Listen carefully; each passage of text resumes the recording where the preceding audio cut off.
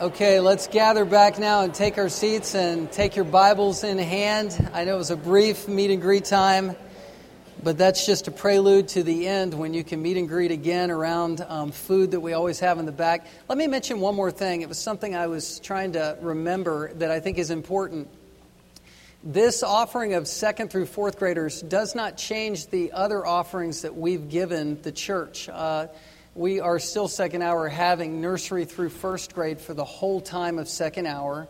And then also for the 5th and 6th graders, we have what's called HIT Kids, which is helpers in training. And that's where my older kids are today. They are in the back serving children, learning the discipline of serving in the body of Christ. That gives the opportunity for some of the older kids, 10, 11, 12-year-olds, to serve sometimes and then to be in the worship service at other times. So we're just trying to make this as clear and as palatable as possible for the body of Christ. Let's pray right before we get into the Word. Father, we pray that during this time you would give us grace to listen, to hear, to search our hearts. Lord, we pray that the Holy Spirit would convict us of sin. We pray, Lord, that your Holy Spirit would open our eyes to new things from the Word of God, things that have always been there but perhaps need to be uncovered for us so that we can drink deeply of the truth and grow in grace. Lord, thank you for our Bibles. Thank you for Bible study, and thank you for this time in your truth. Thank you for the exalted, risen Christ who serves us even though he is our Lord.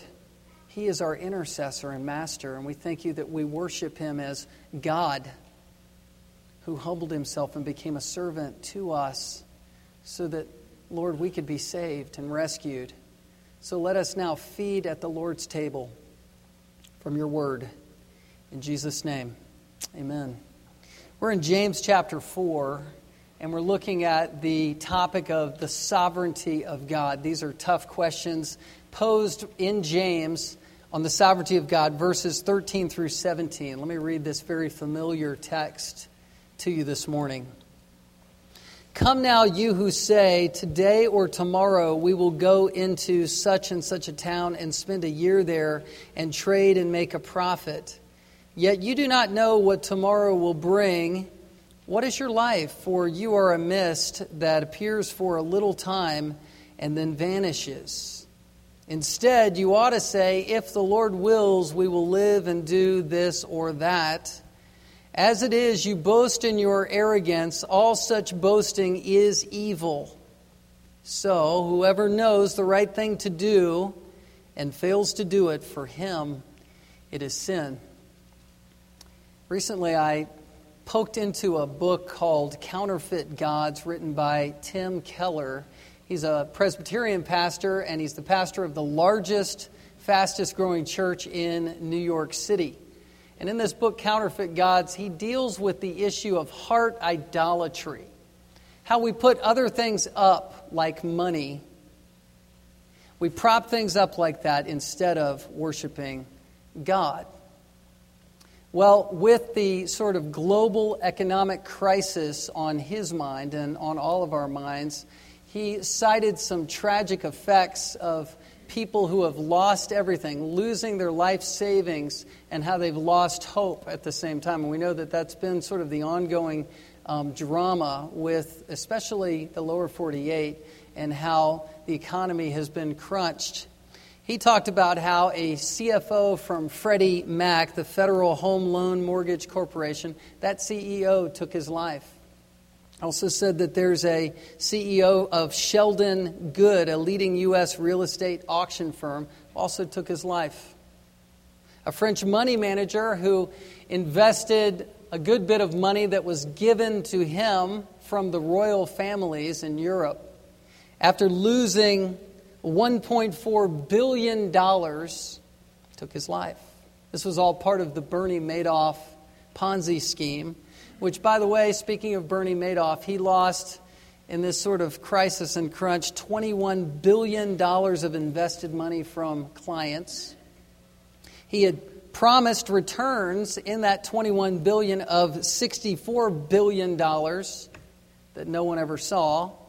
and he's serving 150 years in prison for it.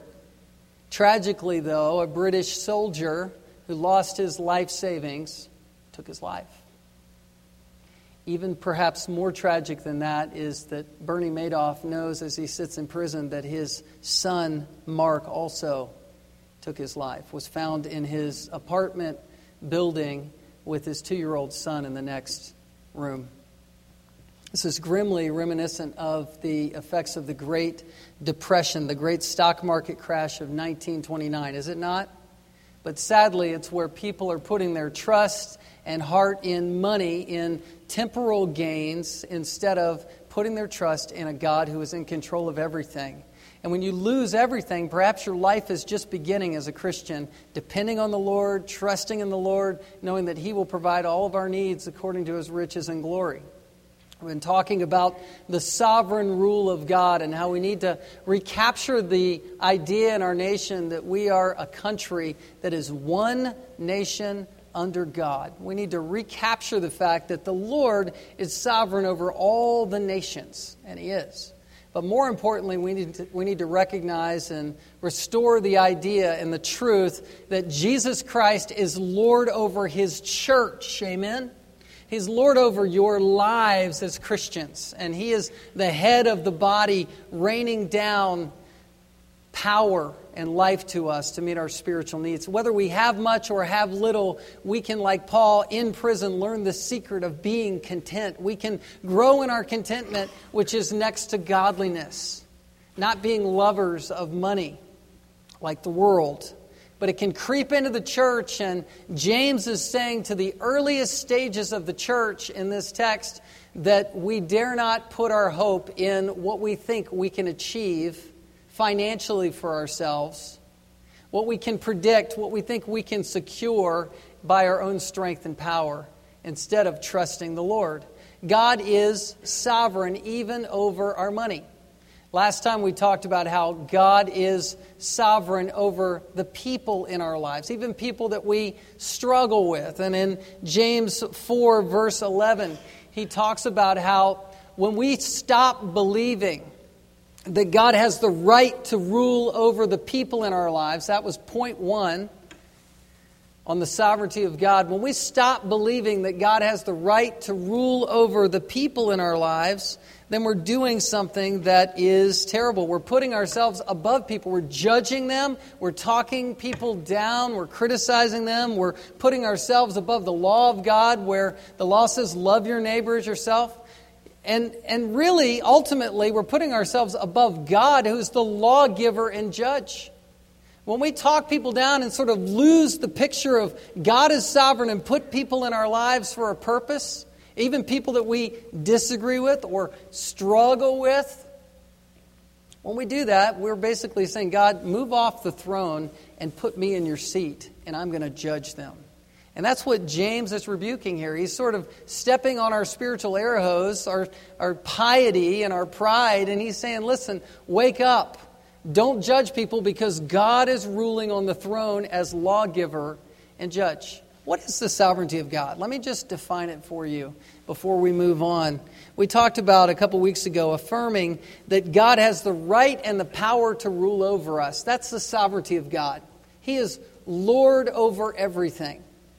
I've heard a preacher say, look, if you don't believe the Lord is over all, then you don't believe the Lord is Lord at all.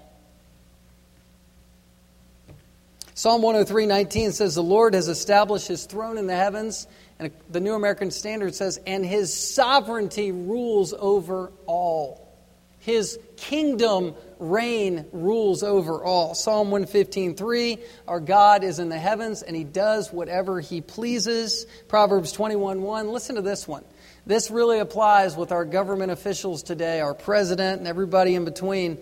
Proverbs 21:1, the king's heart is a stream of water in the hand of the Lord. He turns it wherever He wills. He's guiding and directing sovereign rulers here as the ultimate sovereign over all of the rulers. And you know what? If He guides those officials, then He guides our hearts as well. Romans 8:28, The ESV puts it this way, and we know that for those who love God, all things work together for good, for those who are called according to His purpose. God's in control. He's in control. He's Lord. You want this truth, don't you? It's a humbling truth to relinquish your rights and say, Lord, I know that you've given me gifts and talents and I assert them for your glory, but I'm ultimately leaving results into your hands. God is sovereign. It's a humbling doctrine, but it's a very, very important one and very comforting as we rest in our Lord. What does sovereignty gain you? You know what it gains for you in your mindset? It gains for you a right view of God as King. He's not serving circumstances. He's Lord over all the circumstances. There aren't things that take God by surprise, but all things are working according to His perfect plan. This gives us peace, it gives us rest, and it puts our goals heavenward, doesn't it? If you believe that you really are totally in charge of what's going to happen to you in your life, then your goals are set for your lifetime. You're sort of ensconced in this world in terms of what you want to make happen for you with the trophies that you're going to gain and then you die. But if you stretch your mind like the Bible does, where God is seated on a throne, high and lifted up, and He's Lord over everything and had a plan all along, then you begin to put your goals heavenward. And you understand that even though life is tough at times and maybe doesn't make any sense whatsoever, that God is weaving it all together for His eternal purposes and glory. I said this last time, and I think that this bears repeating. Believing in the sovereignty of God is like looking at a beautiful tapestry that's flipped over.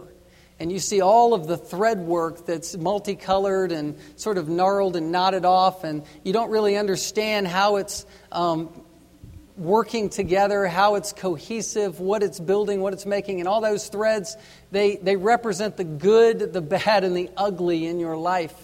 But one day, in glory, God flips that tapestry over, and you see a beautiful picture where all of the events and circumstances, all of the highs and lows, all of the worries, all of the concerns, all of the good times were put together as a purpose and a plan in God's design to bring Himself glory and will bring us, as Christian followers of God, satisfaction, resting in His plan. That's what we're talking about. James 4 verse 10 is a strong command leading up to this section where James says, humble yourselves before the Lord and He will exalt you. And what James is doing is he's bringing up a couple strong issues to see if the church is going to follow this command. Are you going to humble yourselves under the lordship of Christ, or are you not? So he brings up what we just talked through, how you can either talk people down and play God, or you can humble yourself. And then in verses 13 through 17, you can either try to muscle through business ventures, playing yourself as a practical atheist, forgetting God altogether with your plans, or you can plan with God in your view. Planning, achieving, striving, working with God's sovereignty in the background, in the foreground, in and through your thinking. That's what the Christian must do. And that's why James calls the Christian church to attention. Look at verse 13. He says, "Come now, you who say." Now this is strong language. This is almost like a subtle, sarcastic rebuke. He's saying, look, come on, come now, listen up. I want you to pay attention to what I'm about to say to you, because I see an attitude in the church that I want to work on now.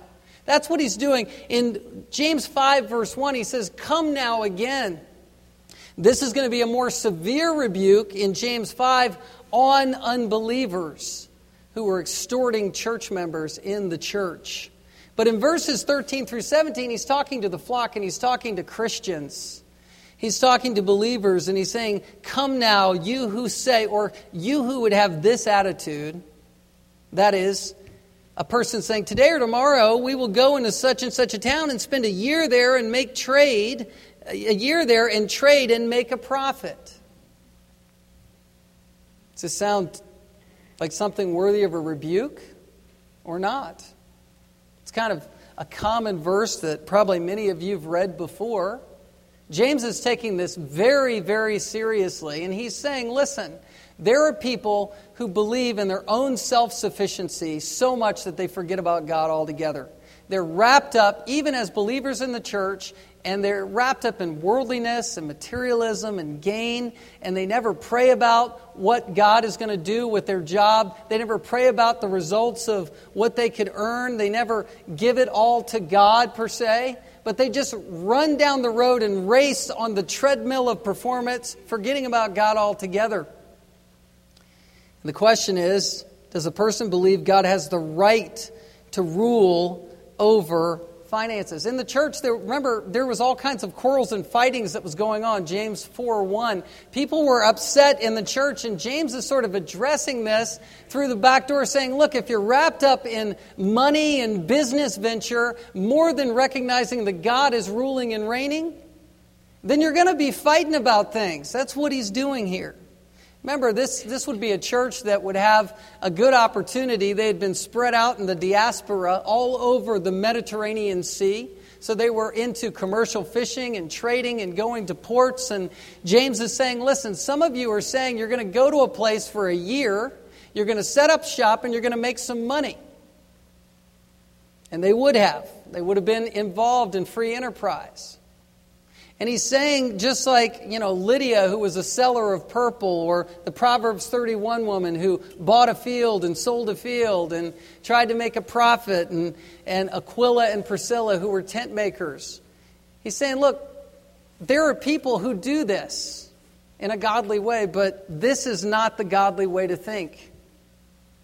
Because the people I just listed, they were into trade. I'm not stepping on the idea of being, capitalistic or a person who's going to earn some money. I really believe that we are called to work a job. I believe we're called to invest. Jesus talks about, in the parable of the talents, that you aren't supposed to just do away with your talent. You're supposed to invest it for the future. There are other parables that talk about investing, being aggressive for God. We're called to work, but we're called to work with an attitude of humility, recognizing that the Lord has to provide the increase. And so that's why the rebuke is here. The key to the problem is making plans without God in mind. Now you might say, look, is this really for me? Because, I work a job and I think I'm humble about it. Well, I just want to bring up the idea that this is a common sin.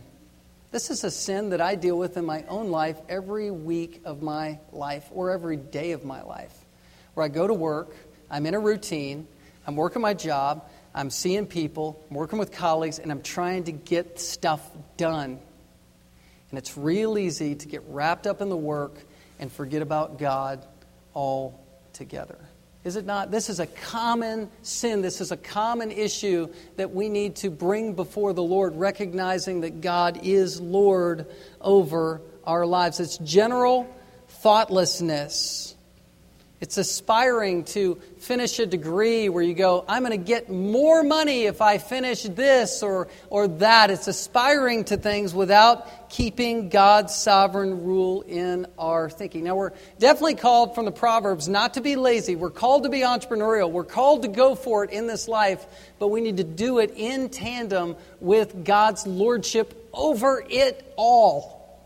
Now, verses 14 and following give us reasons you should never talk this way. Here's the first reason. It comes up in verse 14. It says, yet you do not know what tomorrow will bring. The reason you shouldn't talk this way, in this sort of arrogance where you say we're going to go and do this or that, is because you don't know what's going to happen tomorrow. No one knows the future but one person, and that's God. Right? We don't know the future. We don't really know what's going to happen. Jesus said in Matthew 6, today has enough trouble of its own. Let that day take care of itself. I'm not saying we shouldn't plan. We should make plans. But at the same time, we should live in the moment, recognizing that we have no idea what's going to happen tomorrow, do we? My secretary, as many of you know, and you're praying for her, Rosemary Masters. Do you know her and her husband, Rich? She worked all week for me, and on Friday, we closed the day off and went home, and then that night I found out she went to the emergency room at Providence Hospital. Both of her lungs filling up with fluid that's being diagnosed right now. She had recently had one of her lungs drained. It was very severe. We need to be praying for her. And in the hospital this time, she had a lung drained, and she's waiting to have the second one drained. She didn't know she was going to be in the hospital. She didn't know at the end of her day that she was going to be in the ER. And probably many of us could share stories like that. We don't know what the future holds. Rich is in Italy right now. We're praying that he can get transport back to here, but we don't want to be presumptuous. We want to live each day under God. We can't predict the future. We can't. Secondly, no one controls the future. No one controls the future.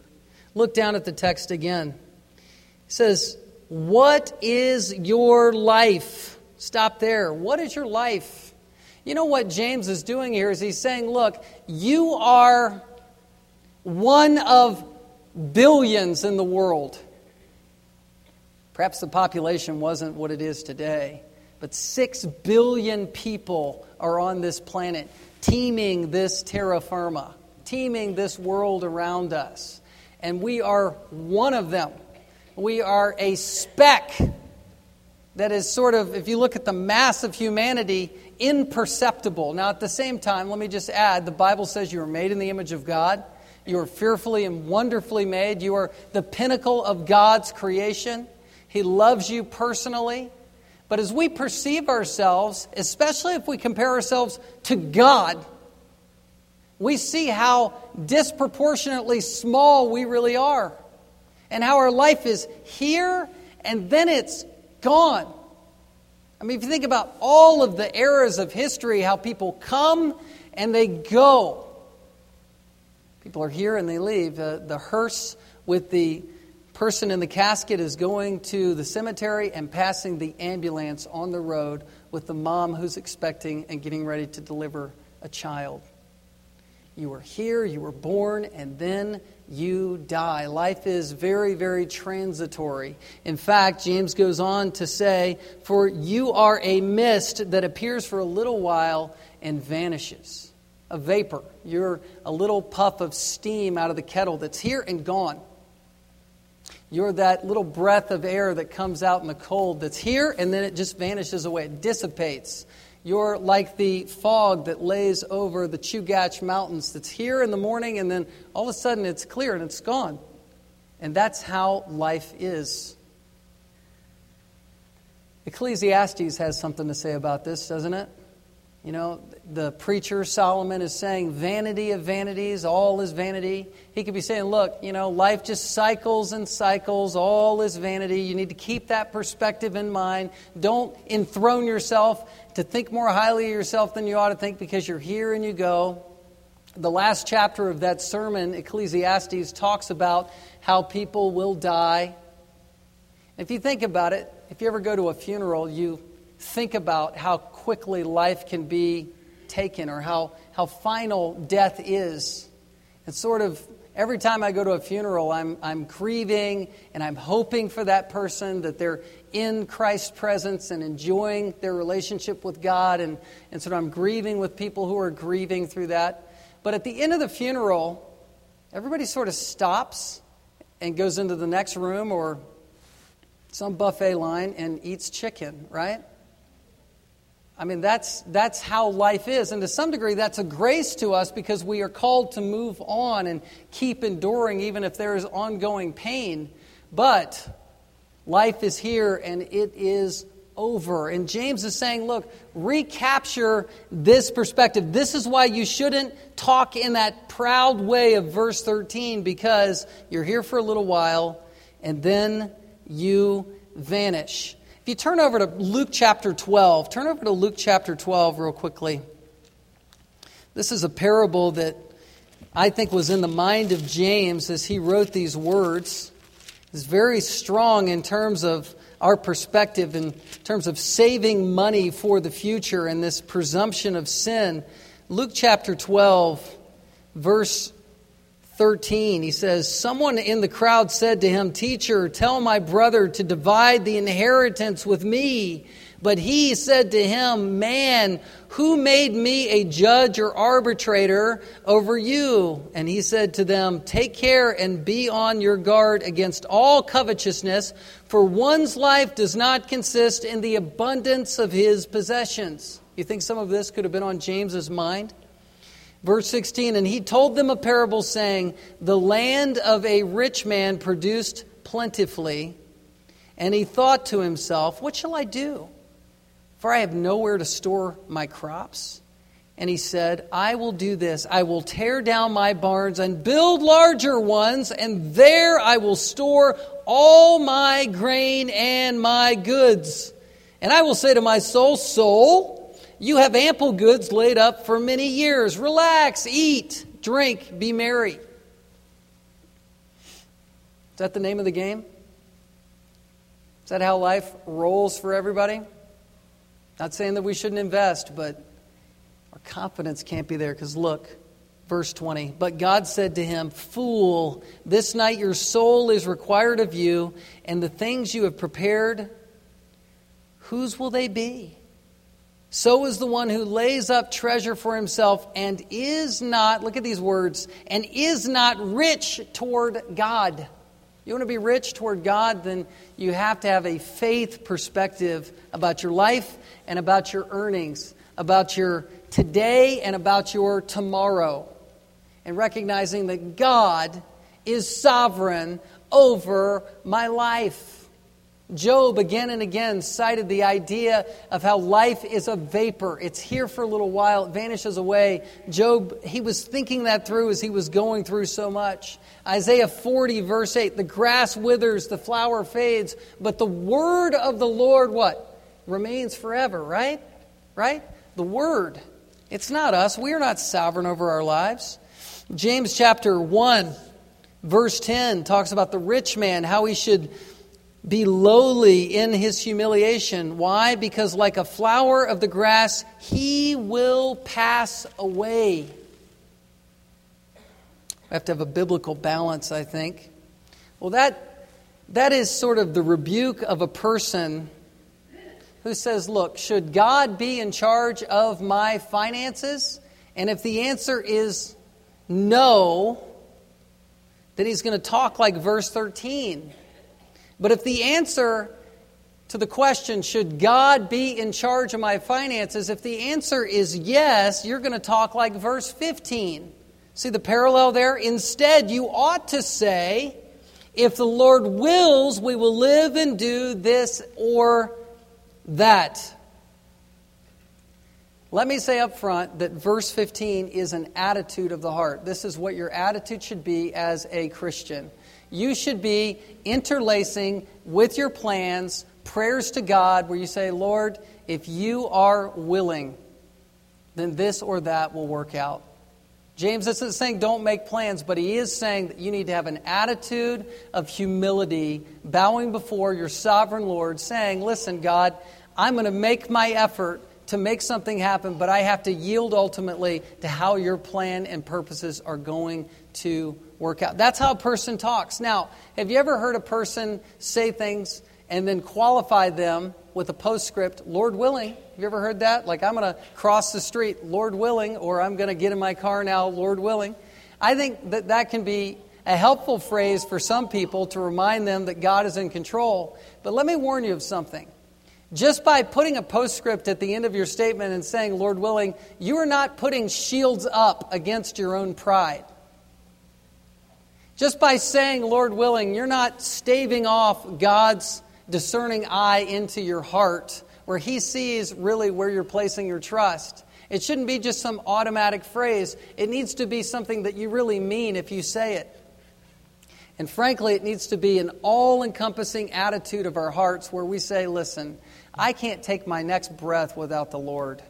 let alone figure out my tomorrow for sure. And I don't have any certainty for where my money's really going to come from. And God, you own it all. That needs to be our pervasive attitude. Even Paul didn't always say Lord willing or make a reference to the Lord's will as he was doing his missionary ventures in the book of Acts. He was planning, but he had an attitude that God is in control. This is not a magical formula statement. This is an attitude of the heart.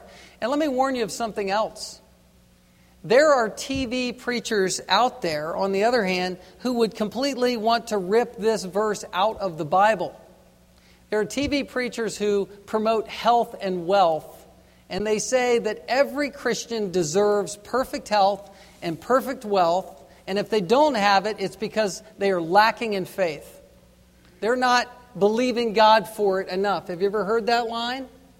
That's very dangerous, and it's very pervasive on the TV because people are interested in hearing this. Give me the magical formula to make something work out for me. Let me drum up enough faith to get health and get wealth. And TV preachers will say, I know one in particular who said, it would be sin to say, if the Lord wills, I'll be healthy, or if the Lord wills, I'll gain more money.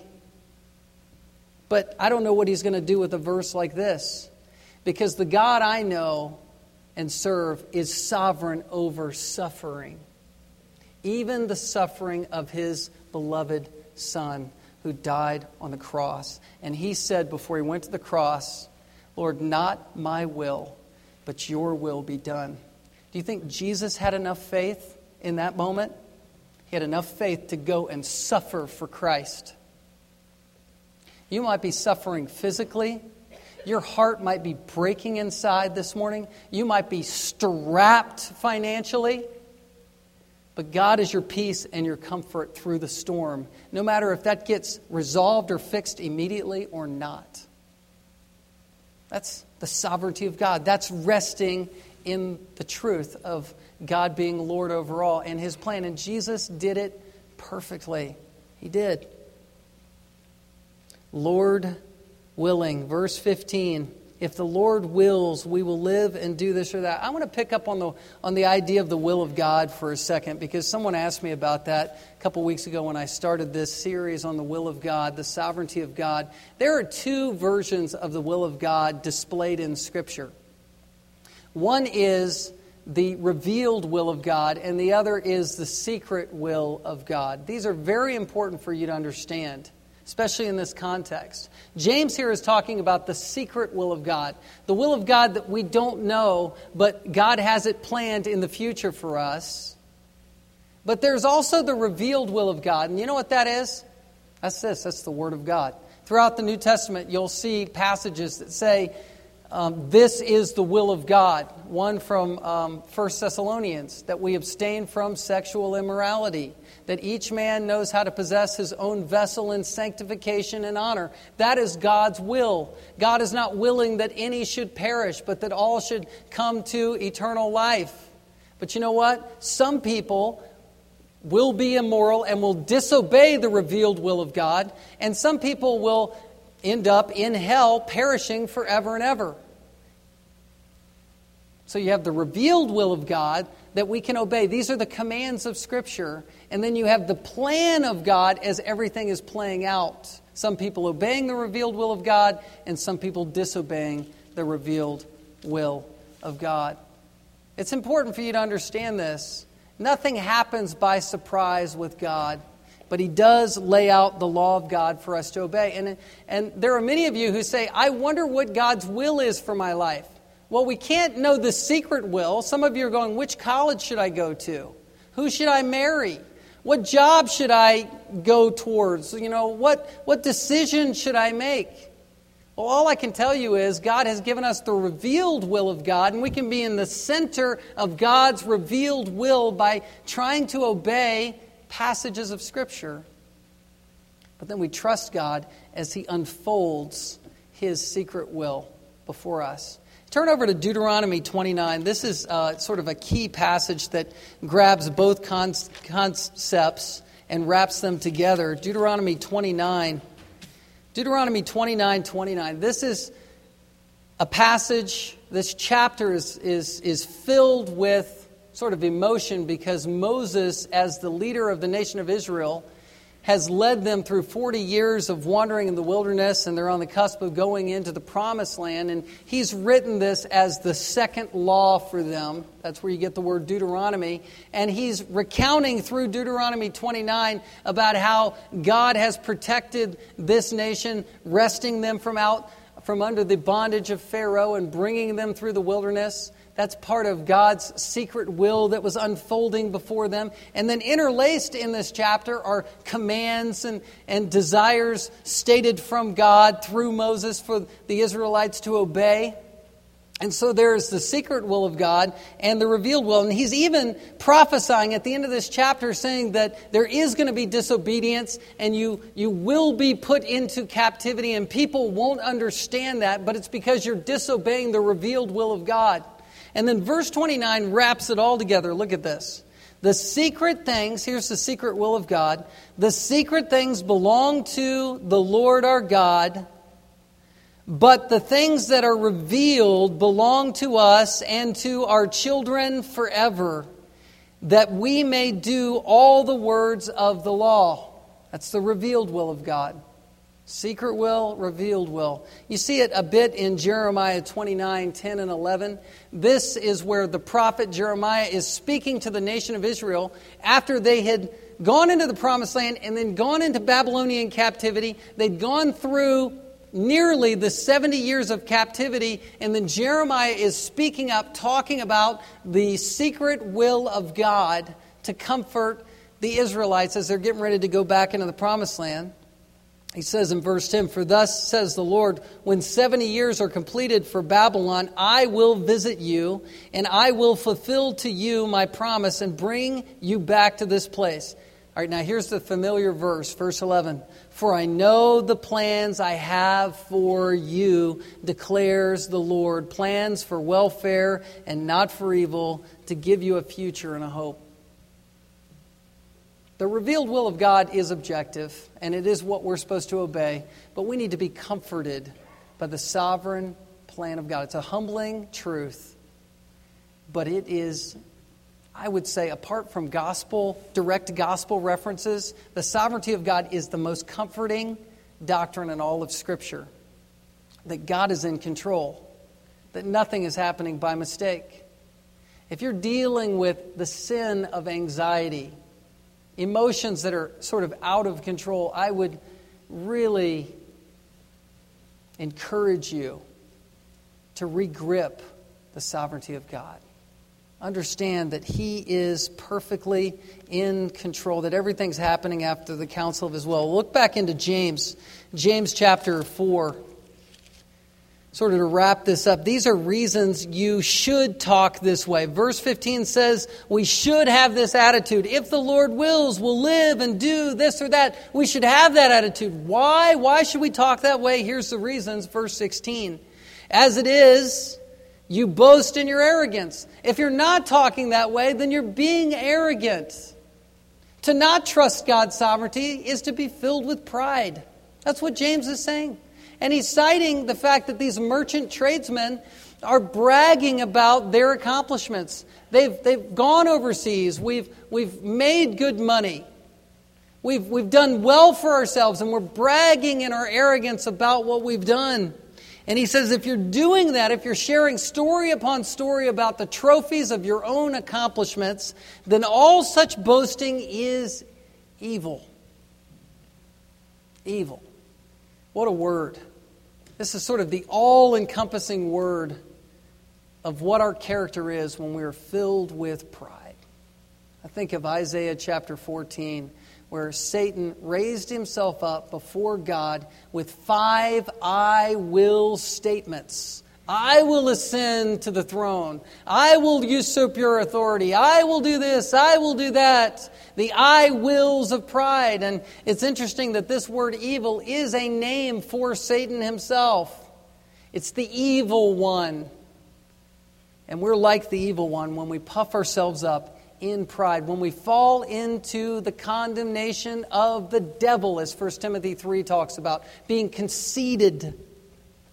Well, The first reason we shouldn't talk this way is we're denying God's rule, and it leads to pride, boasting in our own successes. Instead of Proverbs 3, 5, and 6, trust in the Lord with all your heart, lean not to your own understanding, in all your ways acknowledge Him, and He will direct your path. It's just simple Christianity. It's what I was able to sort of quote to Rosemary Masters in the hospital. She said, that is my favorite verse of Scripture. It's all we've got when everything's taken, right? If all our money was drained out through a Ponzi scheme, what would you have left? You'd have the best thing. God is in control. He's ruling. He's reigning. You'd have confidence that this didn't happen by mistake. You're not kicking yourself to despair. Psalm 37:5, commit your way to the Lord, trust in Him, and He will act. You know, there is a real temptation, even in my own heart, to try to force things to happen. Can you resonate with that temptation? You want something so bad, you're just putting all kinds of exertion and effort into it. I show up at work just like you do. Some of you are workers at home. You've got your own agendas, your own things that you're working through. But you think, I'm going to muscle through this in my own strength. I believe so many great things for Anchorage Grace Church. I believe that we have the great potential to enhance the glory of God through evangelizing Anchorage, evangelizing Alaska, and the world through missions. We pray for that on Wednesday nights now in the chapel. It's a little side advertisement. And also I believe in discipleship ministry like Wednesday mornings now at 6 a.m. with the men. You're all invited to come over.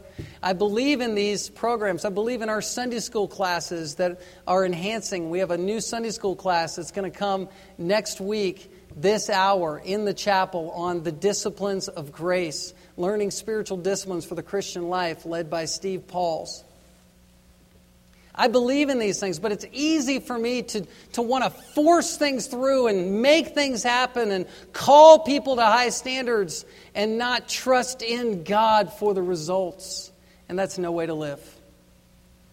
Not for me and not for you. And you know what? The best thing that we can do is serve God and just be faithful and leave the results to Him. And watch this. When you do that, when you talk that way at your workplace, with your neighbors, with your people, and you're saying it's all up to God ultimately, that is a earth-shattering witness to people. It might be common church talk closed in this room, but out there, when you say, look, I'm trusting God for the results, that is sort of earth-shattering evangelism that you've just done. Say, I don't know how to evangelize. Just say you're trusting God and smile about it. You've done it. You've just drawn a line in the sand. They're either going, I'm moving towards you, or I am moving away from you. Because everybody else wants to be their own sovereign. Everybody else wants to be God. And to acknowledge God as sovereign Lord is to say, I'm not God. I'm not in control of my life. To deny God's rule, secondly, is to sin. It's to sin. Verse 17 is where James is making it abundantly clear that to be presumptuous, to sort of stand in self-sufficiency, to sort of honor yourself with what you're going to accomplish in this life, to play the practical atheist and completely check out on God and not think about God in terms of what's happening for you and how He's blessing you, to do that is sin. And he wants to sort of wrap it all up in verse 17. He says, so whoever knows the right thing to do and fails to do it, for him it is sin. Now, a lot of people will lift this verse out of context and say, listen, you were posed with two decisions and you knew the right one and you did the wrong one, so that was sin. And that's not what we need to do with this verse. James is appealing to the conscience of the church to say, listen, don't boast and brag in your own accomplishments. If you're wrapped up in your own arrogance, that is sin. It's violating God. And it's something that can be dealt with through repentance and trusting the Lord and His gospel. Let's make a few application points. Number one, This comes right to my own doorstep, by the way. This is where I'm living. Verse 1. Pray with your family about daily and long-term decisions with God's involvement in mind.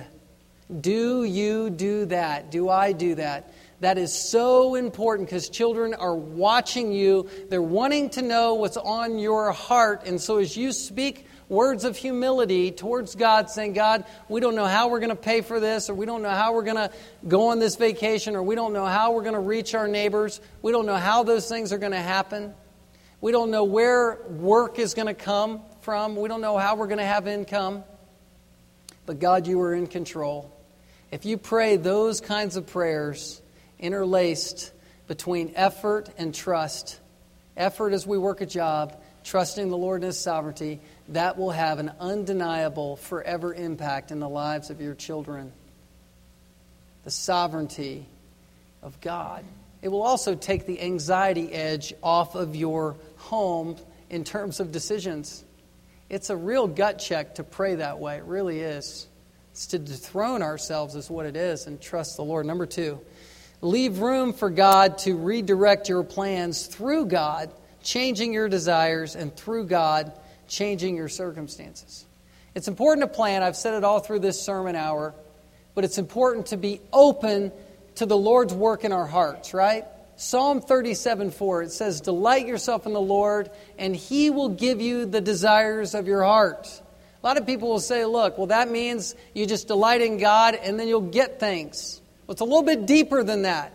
God sows seeds in our hearts and forms desires that we have that are in accordance with His will. They jive with what He wants as we're delighting in Him. And guess what? Then He brings fruit out, and all of a sudden we're getting something that we didn't want a week ago, but because we're delighting in God, He's changed us to want things that He wants for us, and He grants them to us.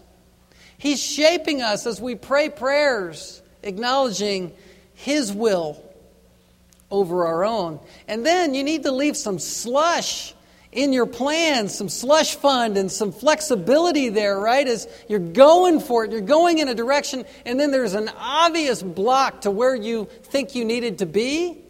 If you're prepared for that, you're not going to have a crisis and fall apart. You trust God with changing circumstances. All right, number 3. Match your goals with Scripture. This is a little bit of the toe-stepping on time in the sermon. How will my business venture or relocation affect my calling to my family, my church, and my community? If you're thinking in terms of God's sovereignty, you're going to ask yourselves questions like these.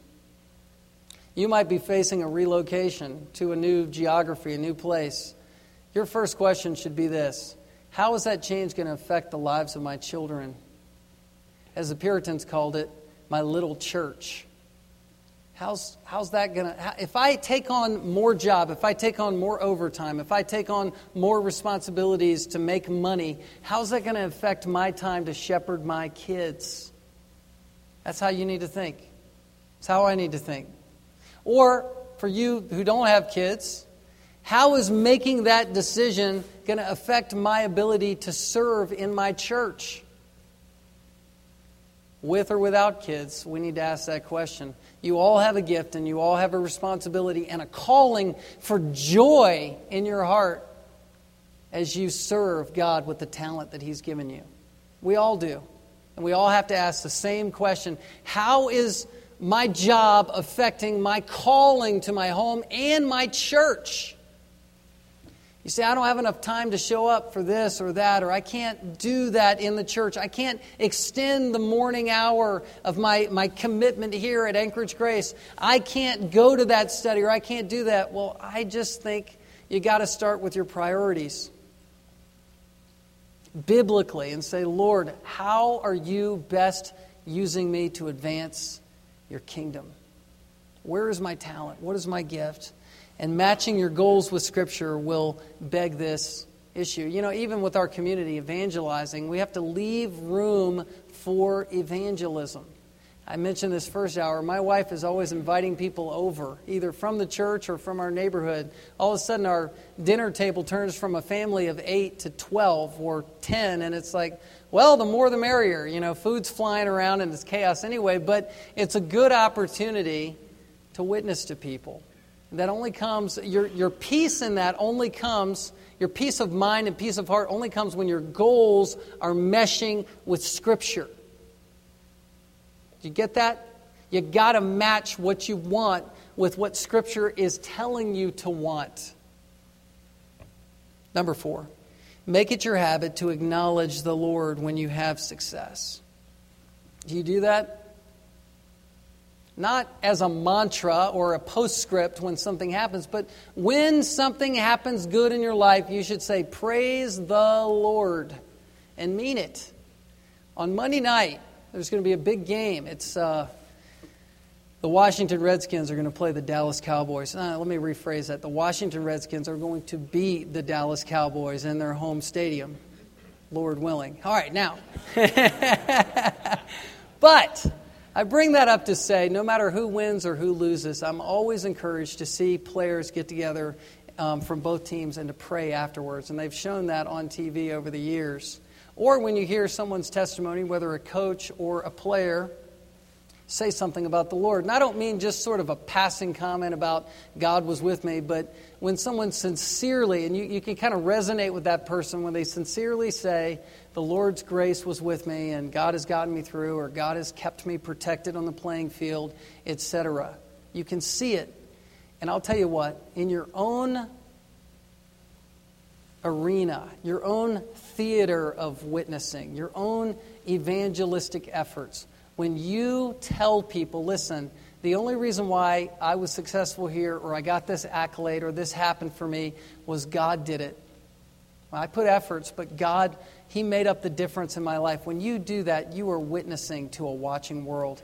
And the first people you're witnessing to are your children.